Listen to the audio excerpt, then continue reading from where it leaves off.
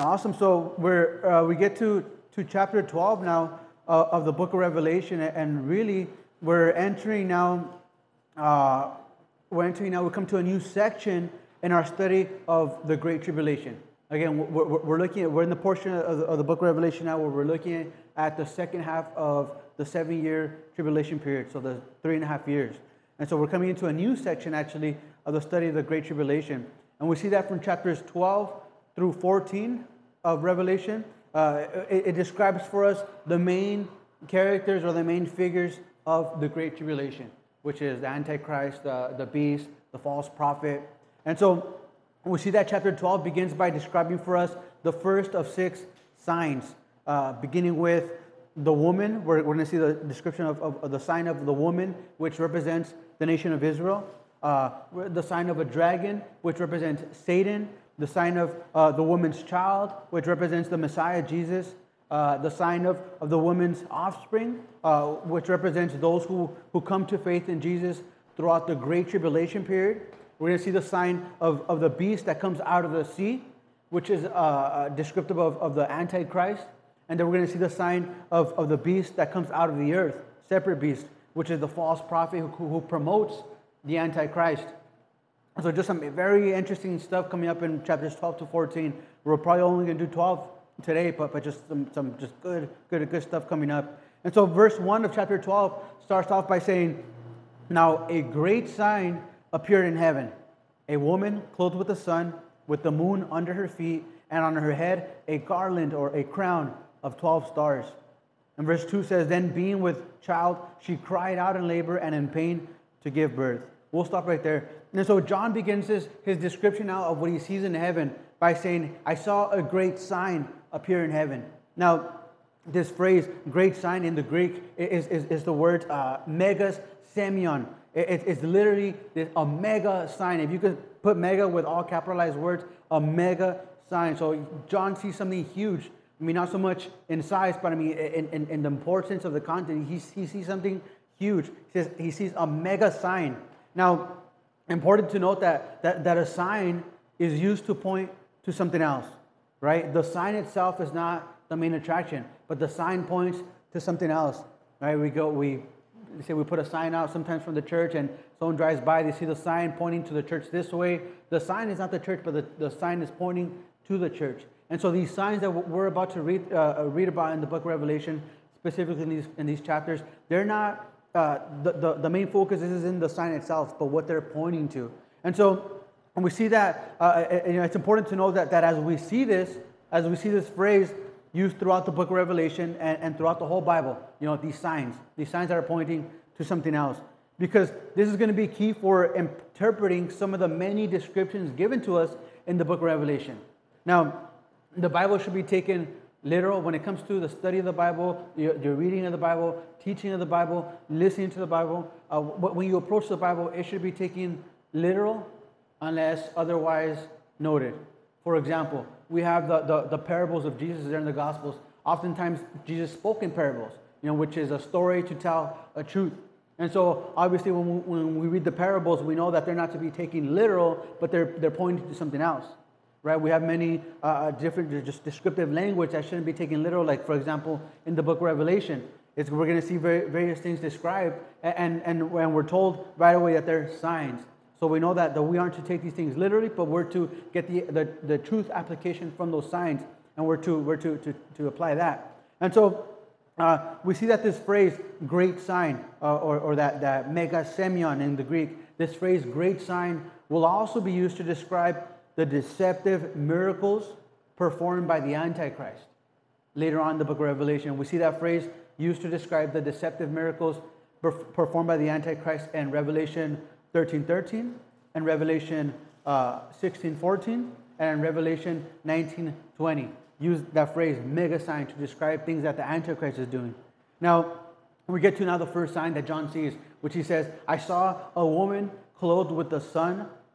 It says she had the moon at her feet and a crown of 12 stars.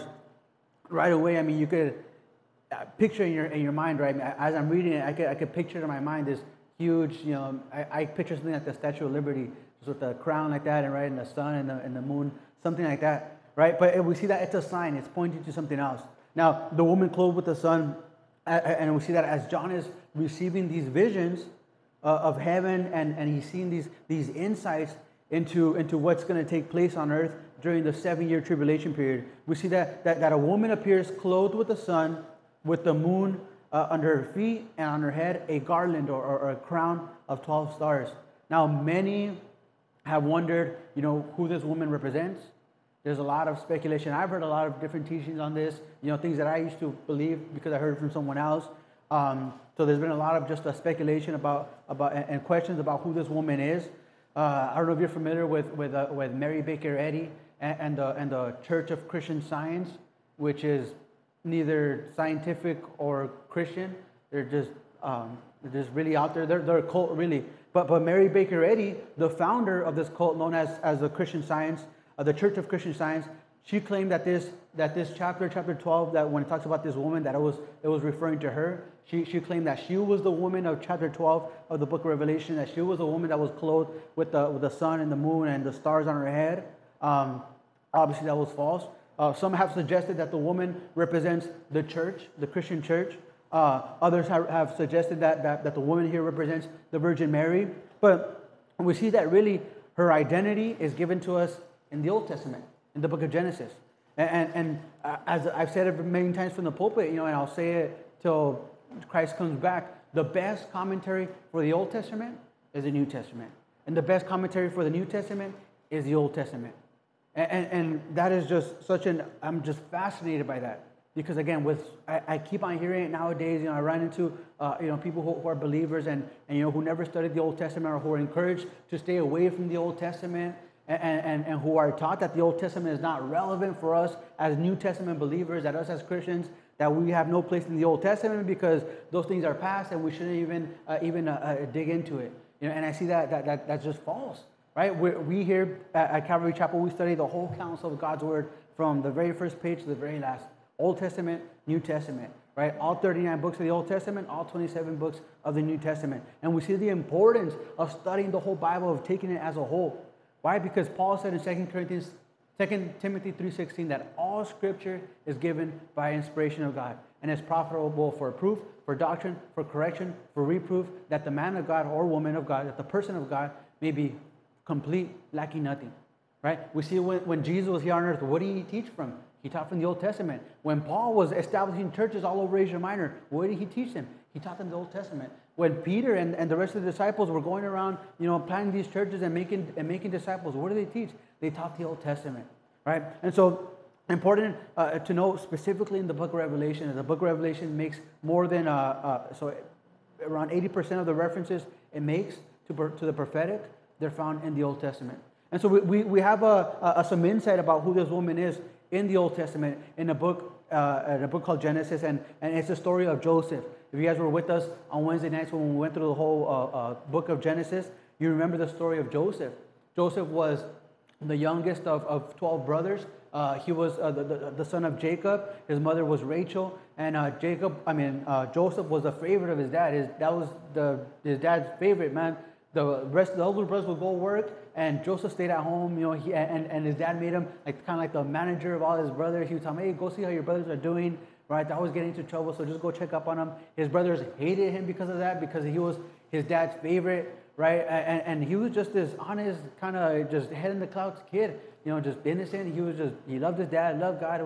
The dude was just righteous, but his brothers hated him for that. And we see later on they ended up selling him into slavery to Egypt, right? The first mention of human trafficking in the Bible. And so Joseph was also a dreamer of dreams, and we're told that he had the gift of interpreting dreams. And so he had a dream one day, and this is the dream. It tells us here in Genesis 37, verses 9 through 11, it says, "Then Joseph dreamed still another dream and told it to his brothers and said, 'Look, I have dreamed another dream. And this time the sun and the moon, the 11 stars bowed to me.' So he told it to his father and his brothers, and his father rebuked them. And he said to him, 'What is this dream that you have dreamed? Shall your mother and I and your brothers indeed come to bow down to the earth before you?' And his brothers envied him, but his father kept the matter in mind." And so we see that Joseph had his dream, and in his dream he saw the sun and the moon and 11 stars bowing down to him. We saw that this dream was a prophetic dream, and it kind of had a twofold purpose, or a twofold fulfillment. One, it would be fulfilled when Joseph was sold to slavery, and later on he would become the governor of Egypt, the second in command, the second most powerful man in the whole world. And all the nations of the world would come to Joseph because he was in charge of distributing the food. And then eventually his brothers and his dad would come also to him, and they would bow down at him, because they didn't recognize him. They thought he was just some powerful Egyptian. And so that dream will be fulfilled there. But we see that in Joseph's dream, the stars represented his siblings. So 11 stars, with Joseph being the 12th star that we read about here in Revelation. And we see that the moon and the sun represented his father Jacob and his mother Rachel. And so the woman described here in Revelation 12 is the nation of Israel. The 12 stars are the 12 tribes of Israel. And now we see that the woman, we're told, that the woman being with child cries out in labor and in pain to give birth. Now, having established that this woman here in Revelation 12 is symbolic of Israel, represents Israel, we see that we know that the child she gave birth to is the Messiah, Jesus. And so the Bible is giving us this description of a woman to describe the nation of Israel, right? And her child to describe the Messiah whom came from the nation of Israel. And so we see that she cries out in pain, speaking about the anguish that Israel went through to bring forth the Messiah. I mean, to bring forth Jesus Christ safely into the world. And I say that because ever since the first promise of a Redeemer, ever since the first promise of a Savior given us there in Genesis 3:15, ever since the very first promise that God gave to Eve, after they had sinned in the garden and they were kicked out, and God told them, all right, she said, he gave him a promise. He said, your seed, he's going to crush the head of the serpent, and the serpent is going to bruise his heel. And so that was the very first prophecy of the Messiah, the very first prophecy of the Savior, the very first prophecy of Jesus. And we see that ever since the very first promise of this Redeemer, back in Genesis, Satan has attacked the nation of Israel. And even during the birth of Jesus, if you're familiar with the story, when King Herod found out that the king of the Jews was born in Israel, what did he do? If you're familiar with the story, he ordered the mass murdering of all the male children in Israel under 2 years old. It tells us that there in Matthew 2:16, it says, then Herod, when he saw that he was deceived by the wise men, was exceedingly angry, and he set forth and put to death all the male children who were in Bethlehem and in all its districts, from 2 years old and under, according to the time which he had determined from the wise men. And so when it says that this woman, the nation of Israel, cried out in labor pains, again, speaking about the anguish that Israel as a nation had to go through in order to bring forth the Messiah, right? And as we're studying the Old Testament, we've seen him already. As we studied Daniel, we see him in captivity in Babylon. We're in Exodus right now. We've seen him in captivity in Egypt. They were in captivity to the Assyrians, where they were in captivity to Rome. And it's like time after time after time, the world has kind of tried to extinguish Israel as a nation. And we see that really there's this demonic inspiration behind all this. Why? Because the Messiah, Jesus Christ, was to be born from the nation of Israel, right? And so we see now, so continuing on there in verse 3, it says, and another sign appeared in heaven. Behold, a great fiery red dragon, having 7 heads and 10 horns, and 7 diadems on his heads, or crowns. His tail drew 1/3 of the stars of heaven and threw them to the earth. And the dragon stood before the woman who was ready to give birth, to devour her child as soon as it was born. She bore a male child who was to rule all nations with a rod of iron, and her child was caught up to God and his throne. Then the woman fled into the wilderness, where she has a place prepared by God, that they should feed her there 1,260 days. And so we see now another sign. The first sign was out of the woman with child, right? Speaking of the nation of Israel. But we're given now another sign, this great fiery red dragon. And so we see that this dragon appears 13 times in the book of Revelation, speaking about Satan, 13 times. 8 times in this chapter, 3 times in the next chapter. We see him once in chapter 16 and one more in chapter 20. And so again, this is a sign describing Satan.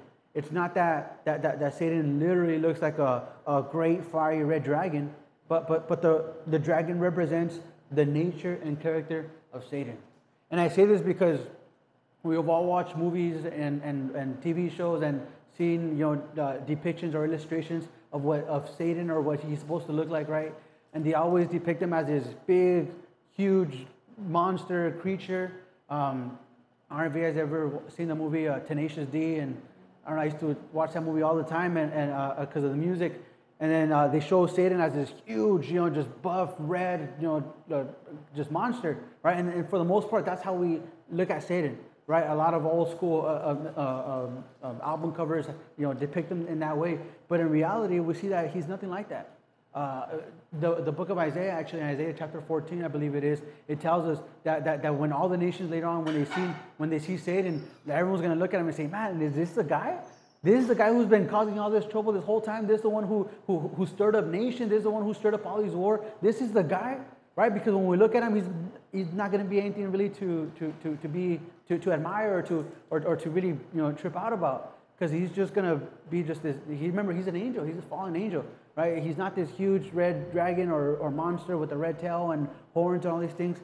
That's just what the world and what kind of Hollywood and TV depicts him as.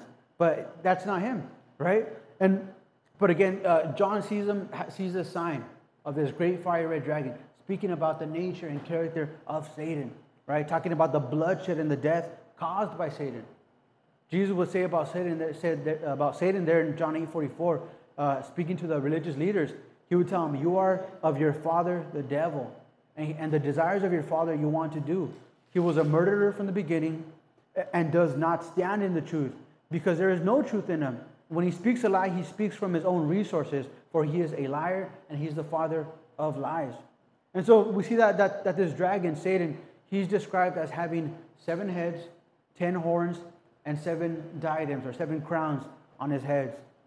Again, speaking of the power and the authority that he will have over the nations in the last days, right? If you were with us as we studied through the book of Daniel on Wednesday nights, we saw how God gave Daniel this vision of this last world governing empire, which would be a revived Roman Empire, right? If you guys remember that the vision of Nebuchadnezzar, he had a vision of a statue, and each part of the statue was made up of a different metal, representing a different world governing empire. And the last part of the statue was the feet made out of part iron and part clay. Its legs were made out of clay, representing the Roman Empire. And then we're told that the last empire would be part clay and part iron, meaning part Roman Empire and part human empire. And so really we see that this empire has yet to come on the scene, but it's going to be the last world governing empire. It's going to be the empire of the Antichrist. It's going to be a revived Roman Empire. Interesting that when you look at the different empires of the world, each and every world governing empire was defeated. It was conquered by someone else. But Rome was never conquered by anybody. It just got so big that it pretty much started kind of collapsing upon itself, right? And it kind of was defeated from within. But no one ever conquered it. And so it's believed that there's going to be this revived Roman Empire in the last days, having the Antichrist as its rulers. And so it says that this dragon had 7 heads and 10 horns, with 7 crowns on each one of his heads. And so we'll go deeper into that when we get to chapter 13 and 14. But going on, we see that John describes for us the original rebellion of Satan. The original rebellion of Satan. It says that his tail drew 1/3 of the stars of heaven and threw them to the earth. And the dragon stood before the woman who was ready to give birth to devour her child as soon as it was born. And so John gives to us insight into the original rebellion of Satan. And John, in his vision, we see that in his vision of this great fiery dragon, he takes us back to Satan's original sin, his original rebellion against God. And he gives to us the effect that it had on the rest of the angels there in heaven. Now, the prophet Isaiah there in Isaiah 14 gives us even more detail into this. And he says this, Isaiah 14:12 says, "How you are fallen from the heaven, O Lucifer, son of the morning. How you are cut down to the ground, you who weaken the nations. For you have said in your heart, I will ascend into heaven. I will exalt my throne above the stars of God. I will also sit on the mount of the congregation, on the farthest sides of the north. I will ascend above the heights of the clouds. I will be like the Most High. Yet you shall be brought down to Sheol, meaning the place of death, to the lowest depths of the pit, which is the lake of fire eventually, right? His final destination. And so we have the 5 I wills of Satan that got him kicked out of heaven, right? The 5 wills says, I will exalt myself. I will sit on the mount. I will ascend above the heights. I will be like the Most High God, right? And so that was Satan's original sin. And so the Bible teaches us that Satan, before he was Satan, right? Before he was Lucifer, what we know him as the devil, he was an angel. He was an angel. We're told that he was an angel in heaven, that he stood before the throne of God, right? But one day it entered into his heart that he wanted to be like God. He wanted to be above God. He wanted to be worshipped as God. And so along with his rebellion, Revelation tells us that he caused 1/3 of the angels to rebel against God as well. And so they were kicked out of heaven also. Now that's heavy because sometimes, us as Christians, we think, man, I don't need to be in the Word all the time. I don't need to be fellowshipping at a church, right? I believe in God. That should be enough, right? I don't need to go to church. I don't need a fellowship. I don't need accountability. I don't need to have a personal devotion time. I don't, whatever, right? And I started to think, man, if Satan was able to deceive 1/3 of the angels in heaven that stand before God's glory 24/7, who saw God create the heavens and the earth, who saw pretty much creation come about, and if Satan was able to deceive 1/3 of those angels, I think, man, what makes me think that my little puny mind could stand a chance against his deception, right? He's been doing this way longer than us, right? He's been deceiving and lying and messing with people's heads way longer than humanity even, And so it's important. That's why I see the importance of being in the Word, of being in a Bible teaching church, of being, in fellowship, of being accountable, of really, just abiding in the Lord. And so, again, we're told that this 1/3 of the angels were also cast out, also joined Satan, and it's what we know today as demons. That's what demons are. Demons are fallen angels. That's what they are. And ever since they've been fallen, they've been making war against God's people. Ever since they've been fallen, they've been making war against God's people.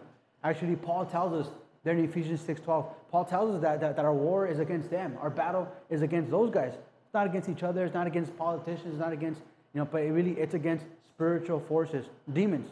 Paul tells us in Ephesians 6:12, he says, for we are not fighting against flesh and blood enemies. He says, but against evil rulers and authorities in the unseen world, against mighty powers in this dark world, and against evil spirits in the heavenly places. Now, it's important to note that Satan and his demons are created beings. They're created beings who rebelled against their creator. They are not as powerful as God, right? I don't know, you guys seen this funny picture of Satan and Jesus arm wrestling like this, right? And it's like, all right, like who's going to win, right? This battle between good and evil. But really, the chasm, the space between the power of God and of Satan is a gap, it's an infinite gap. Satan doesn't even come close to the power of God. Why? Because Satan is a created being. It's not that the forces of good and evil butting heads against each other and see who's going to win. No, God is, way out in another galaxy. Satan's like way down here, right? He's a created being. He's not the creator. He doesn't have the same power as God. Now, Colossians 2:15. I love this verse. It actually tells us about how Jesus defeated Satan. And it says this in Colossians 2:15. It says, Jesus, having disarmed principalities and powers, he made a public spectacle of them. It says, triumphing over them in the cross. Amazing, right? And so we see now Satan's attempt to devour the child. And we see that this actually describes Satan's plot to kill the Messiah from the very beginning of the promise. Right? We're told that the dragon was ready to devour the child as soon as it was born. Again, speaking about Satan's plot to devour the Messiah as soon as he was born, right? Because we're told that the woman bore a male child, which is Jesus Christ, right? Because it was from the nation of Israel, and specifically through a woman named Mary of the tribe of Judah, that the Messiah came forth, right? And so we see that the child was caught up to God But the woman was left and fled into the wilderness for protection for 1,260 days. Which, if we do the math, and as far as the Jewish calendar, which goes off of a 360-day year, 1,260 days is 3.5 years. So we know that this is speaking specifically about the second half of that 7-year tribulation period, 3.5 years according to the Jewish calendar. Now, John tells us that this attack on the nation of Israel will continue even throughout the tribulation period, right? It's not going to stop at the tribulation, but it's going to continue throughout the whole tribulation period. And all throughout history, really. I mean, all throughout history, we've seen the nation of Israel attacked, right? And we've seen attempts to destroy it. But we see that even in the last days, God will protect them. Right? Even in the last days, He's going to protect them. And so I say to say this, that God still has a plan for the nation of Israel.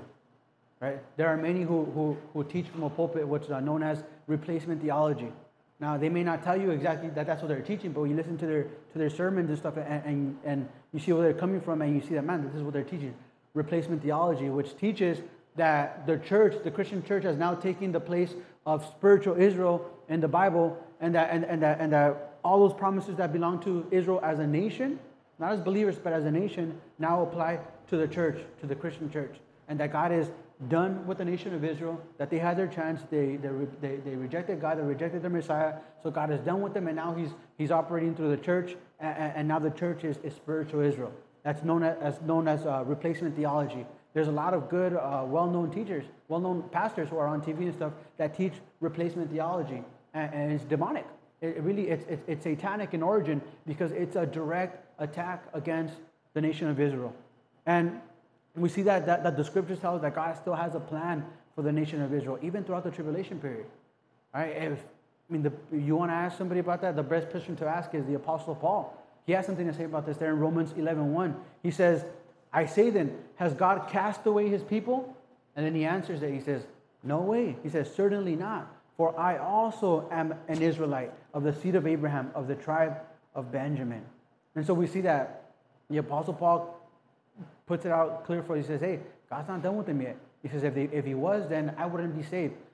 Paul talking, he says, I'm of the tribe of Benjamin, right? I'm an Israelite. And so we see that today again, God is not done with the nation of Israel. And the church is not Israel, right? The church is the church. The church is the Christian church. We're the body of Christ. But we're not spiritual Israel. And so, going on now, continuing in verse 7, it says, and war broke out in heaven. It says, Michael and his angels fought with the dragon, and the dragon and his angels fought, but they did not prevail. Nor was a place found for them in heaven any longer. So the great dragon was cast out, that serpent of old called the devil and Satan, who deceives the whole world. He was cast to the earth, and his angels were cast out with him. Then I heard a loud voice saying in heaven, now salvation and strength and the kingdom of our God and the power of His Christ have come. For the accuser of our brethren, who accused them before our God day and night, has been cast down. And they overcame him by the blood of the Lamb and by the word of their testimony, and they did not love their lives to the death. Therefore rejoice, O heavens, and you who dwell on them. Woe to the inhabitants of the earth and the sea, for the devil has come down to you, having great wrath, because he knows that his time is short. Now, heavy. And so we read now, Satan cast out. Now, so John, as he's getting this vision in heaven, right, he sees a war break out. He sees a battle break out. And so we're told that Michael and his angels fought with the dragon, and the dragon and his angels fought with Michael and his angels. So this is a battle of angels. The Bible tells us that Michael is an archangel, and so this is really kind of like an accurate, like, all right, this is like a good match, right? Angels versus angels. They're like on the same level playing field, right? They're both created beings. They're both angels. Not like later on we're going to see another battle between Satan and all the armies of the world and all the kings of the world against the Lord, against Jesus and all the saints, right? And that's going to be like, man, Jesus is going to wipe him out right away. But we see that in this battle, it's angels versus demons. That's what it is. It's like the stuff movies are made of, man. Angels versus demons, a straight up battle in heaven. And so we see that this is a war in heaven that was initiated by Michael, the archangel. When you read it in the Greek, when it says a war broke out in heaven and Michael and his angels fought, The implication is that Michael is the one who started it all. Michael the archangel and his angels are the ones who kind of called out Satan and the demons. All right, man, let's do it. Let's battle. Right? So that's the implication in the Greek. And so we see that this is a war that occurs halfway through the tribulation period. This is a war that occurs halfway through the tribulation period. Now, there's going to be another war. There's going to be another battle that takes place known as the Battle of Armageddon, which is in Revelation chapter 19. And that battle will be against the Lord.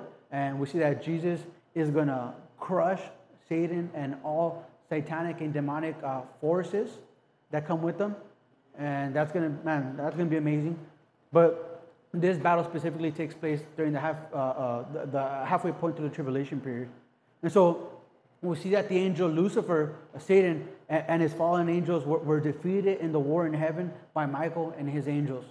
And notice what it says. It says that they did not prevail, for they were not strong enough to remain in heaven any longer.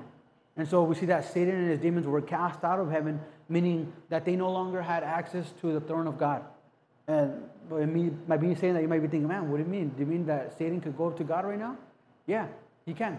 Satan and his demons right now, they have access to the heavens, to the throne of God, right? That's what the Bible tells us in the book of Job. In the book of Job, if you're familiar with the book of Job, it starts off in chapter 1 by this conversation between God and Satan. And we're told that Satan goes up to the throne of God, and God says, what do you want, Satan? Where are you coming from? You've been roaming around the world or what? And Satan says, yeah. And God says, oh, I noticed you've looked at my servant Job, that he's a righteous man, faultless, right? And Satan says, yeah, man, but he's only loyal to you because you bless him with so much. And they have a whole conversation, but the point being that Satan has access to the throne of God. And so he goes up to talk to God right at his throne. And so up until this day, up until right now, Satan has access to the throne of God. And Satan could go up and down, and go talk to God and come back down and do whatever he's doing here on the earth, along with his demons. But we see that there's going to be a day, specifically this day right here that we're reading about, where that's it, man. He's going to be cut off, him and all the demons. Access denied. He's not going to be able to go up anymore, right? He's going to be limited strictly to the earth. And that's when all hell's going to break loose here on earth. And so we see that again, I mean, he has access, but it's going to be cut off. And so you may ask, well, what does Satan want to be in heaven for? Right? If God's in heaven, if all the Christians are in heaven, all these angels are in heaven, right? If Jesus is in heaven, what does Satan? What business does Satan have in heaven? What business do the demonic forces have in heaven? Right? Why do they even want to go there? Well, verse 10 tells us. Verse 10 says that Satan accuses the believers day and night before God. And so Satan goes before the throne of God, right? Satan goes before the holy presence of God for one thing, and that's to accuse you and me before God. That's heavy.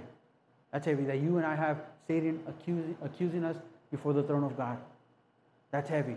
Now, Satan is described here as the accuser of the brethren, right? Notice what it says there again in verse 10. It says, and the power of our Christ have come, for the accuser of our brethren who accused them before our God day and night has been cast down. And so here, Satan is given the title of the accuser of the brethren. And really, that's one of his character traits in which he operates the most today. The accuser. That's one of his character traits, I would say, in which he operates the most. Yeah, father of lies, yeah, destroyer, yeah, all these things, but more than anything, the accuser, specifically to the believers, right? He can't touch our lives, so what does he do? Man, he'll mess with your head. He'll start putting all these things in your head. He'll start accusing you before God, but to yourself as well. Satan, we see that Satan loves to accuse us of our past. He'll accuse you of your flaws. He'll accuse you of your mistakes. He'll whisper in your ear all the things that you've done wrong, and he'll remind you, of your past, and he'll remind you of your past mistakes. He'll try to convince you that you're not good enough and that you're undeserving of God's love, that you're undeserving of God's mercy, that you're undeserving of God's forgiveness, that you have no right to come before God, that you're undeserving of this new life, that you're undeserving of salvation, that there's no way that God can save a person like you, that there's no way God can take your mess and do anything with it, that there's no way that God can redeem anything in your life, that there's no way that it's too late for you. And man, that's him all day long, all day long, all day long. He's the accuser of the brethren, right? Again, he'll try to convince you of these things. He'll try to convince you, and he won't stop. He's relentless. He doesn't fight fair. He's the guy who, when someone's down, he begins kicking him when he's down. He doesn't fight fair, right? He doesn't say, all right, man, they're hurt enough. He's hurt enough. She's hurt enough. I'll come back another time when they're good. No. As when you're at your lowest point, man, he hits even stronger, right? I've experienced it. I have. I don't know if you have, but I have. And so we see that Jesus calls Satan the father of lies. And so all those things that you hear in your mind, hey, it's coming from the father of lies. It's not coming from the Lord. The Bible tells us there in John chapter 3, Jesus says, I didn't come to condemn the world, but that the world through me might be saved. And so if you're feeling condemned, if you're feeling accused, if you're feeling like all your dirt's being brought up, it's not Jesus, it's not the Lord, right? It's Satan. It's Satan who's bringing those things up. His main his main focus, his main character trait right now is the accuser of the brethren. But notice what it says. It says, and they overcame him by the blood of the Lamb and by the word of their testimony. And so the question comes up, how can you combat the lies of Satan in your life? How can, when I'm being accused and when I feel the accusation heavy on my heart and heavy on my mind and heavy on my life to the point of despair, right? Where I'm thinking, man, Lord, what's the point of even walking with you? What's the point in going to church? What's the point in fellowshipping? What's the point in doing this outreach? What's the point in continuing? When you're accused to the point of desperation, how can I combat the lies of Satan in my life? It says it right there. It says that they overcame by what? By the blood of the Lamb. By the blood of the Lamb and by the word of their testimony. It's the blood of Jesus. It's the blood of Jesus that overcomes the lies of Satan in our lives, in our minds, and our hearts. Right? The blood of Jesus.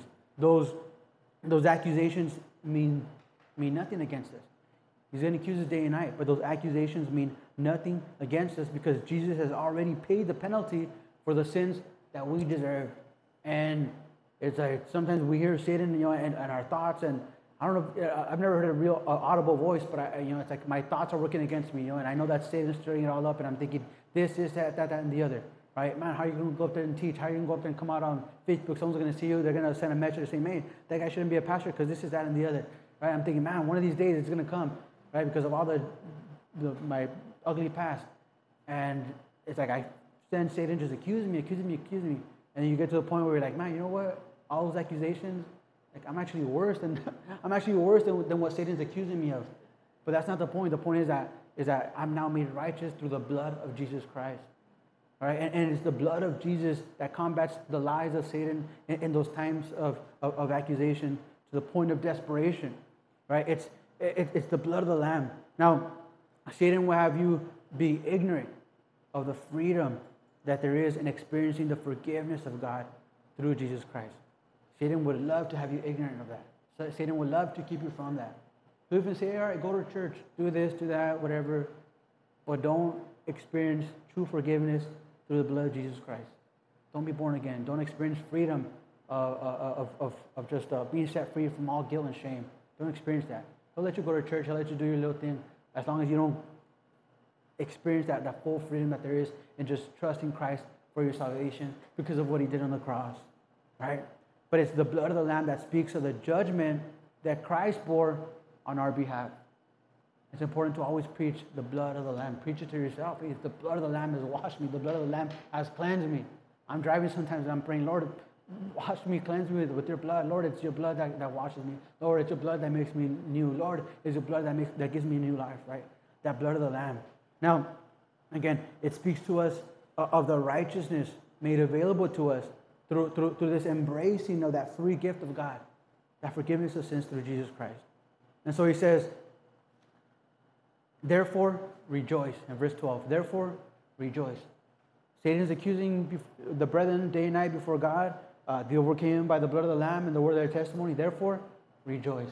And knowing that truth, it should cause us to rejoice. It should cause us this joy to just sprout out in our hearts, just to spring in our hearts, right? Knowing to know that God the Father is offering forgiveness through His Son. If I receive it, He wipes everything away, right? Everything I've ever done, and now He sees me as righteous, and there's true joy in that.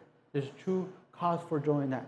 So He says, therefore, rejoice, O heavens, and you who dwell in them.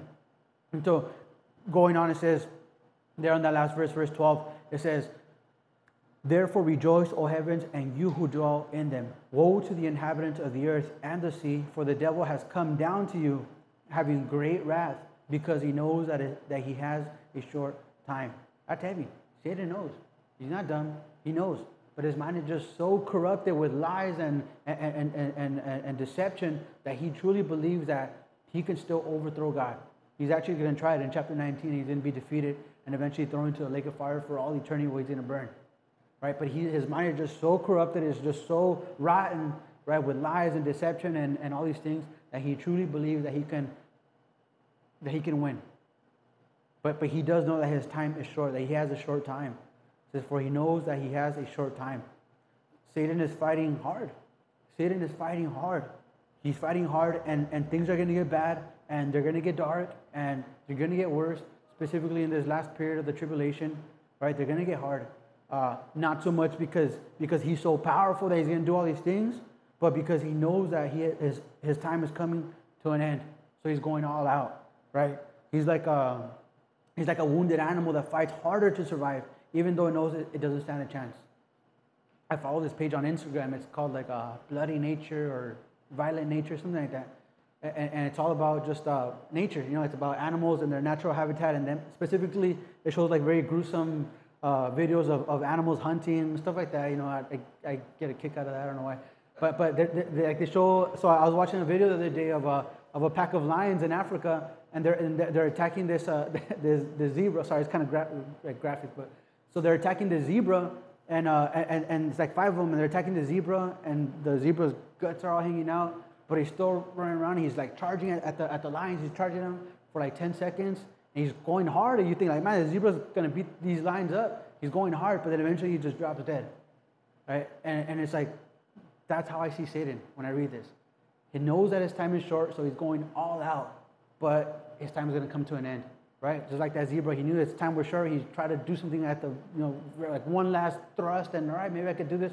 But it's like you look at the video and like, man, no way, this guy's going to, half his guts are on the floor right now. He's going to die, he's going to drop dead.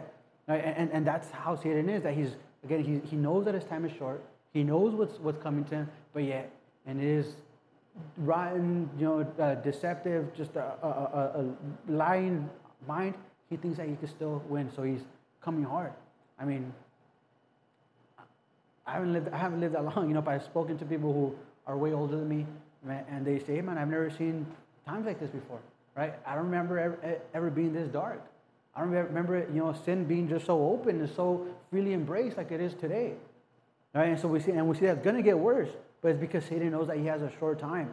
And so it's like there was always that light at the end of the tunnel, right? And when things seem the darkest, all right, because there's light coming. There's light coming, right?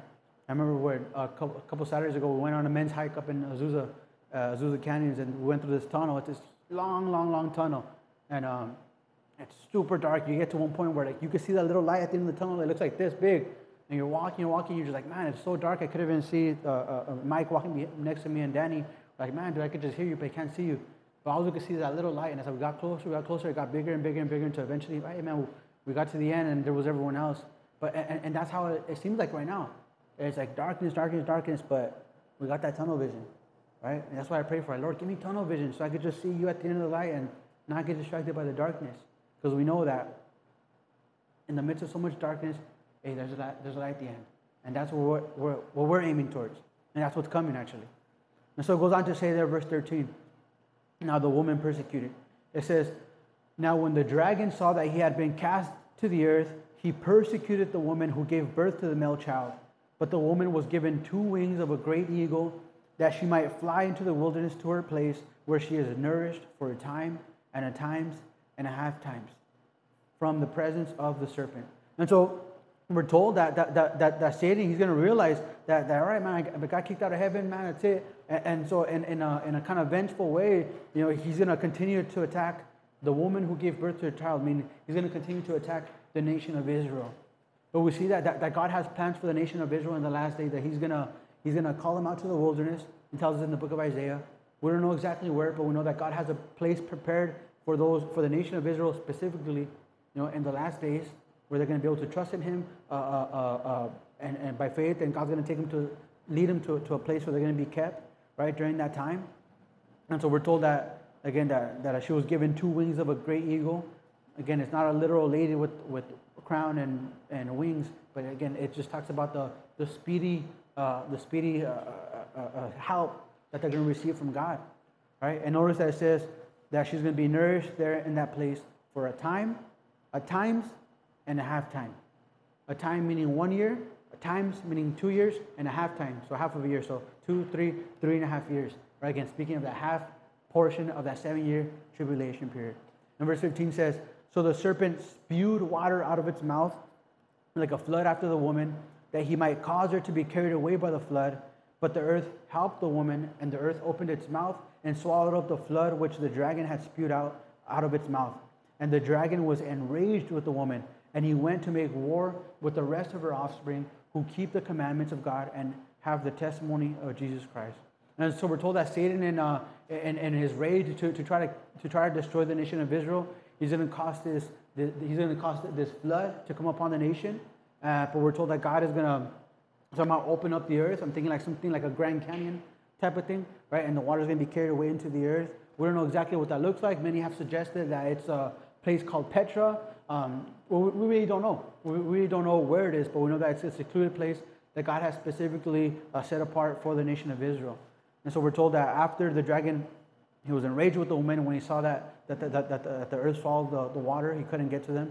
And so what do? Instead of chasing the nation of Israel, now he goes after the rest of the believers during the tribulation period. It says he went to make war with the rest of her offspring, who keep the commandments of God and have the testimony of Jesus Christ. Now, notice that when it says the rest of her offspring, it's not specifically Jews, but it's talking about all believers who are going to be there in that second portion of the tribulation period. Why? Because she had one son she gave birth to one child that was the Messiah. But we're also told that she has offspring, right? And so that offspring is the spiritual believers, us, the Christians, the believers in Jesus, but specifically those in the tribulation period. If you guys remember the promise that was given to Abraham there in the book of Genesis, way back, the very first promise, when God told him that through his lineage, the Messiah was going to come. He told him, through your seed, all the nations of the earth will be blessed. Right? Now we know that all the nations aren't Jews, and we're not Israelites, so obviously it's not talking about hereditary thing, right? It's not so we're not directly related, but it's the spiritual offspring. Paul later tells us in the book of Galatians that not all those who are Israelites are true Israel, but really those who believe, in the fulfillment of that promise given to Abraham, which is the giving of Jesus Christ for the salvation of mankind. That those have become now, the spiritual children of Abraham. And so we now have become the spiritual children of the woman of the nation of Israel. Why? Because our Savior is Jewish. Jesus was a Jew. He was born through the nation of Israel. Right? God chose the nation of Israel to give birth to the Messiah. He could have chosen any other nation, but he chose them. Right? And so we become now the spiritual offspring of the nation of Israel. And so we're told that Satan was going to make war against the rest of the offspring, against the rest of the believers who keep the commandments of God and have the testimony of Jesus Christ. That's heavy, because throughout all this chaos going on in the world during that second part of the tribulation period, there's still going to be some of those who didn't believe God, so they weren't taken up in the rapture, but through everything that happened, they believed God to the point of trusting Him with their whole life, and they endured the plagues and all the things that had come upon the earth, even to the point of death, right? And that's heavy. That's heavy. That's heavy. But so we see that again, just God's mercy is still going to be extended even in the last days to save as many as whosoever will call out on His name. Amen?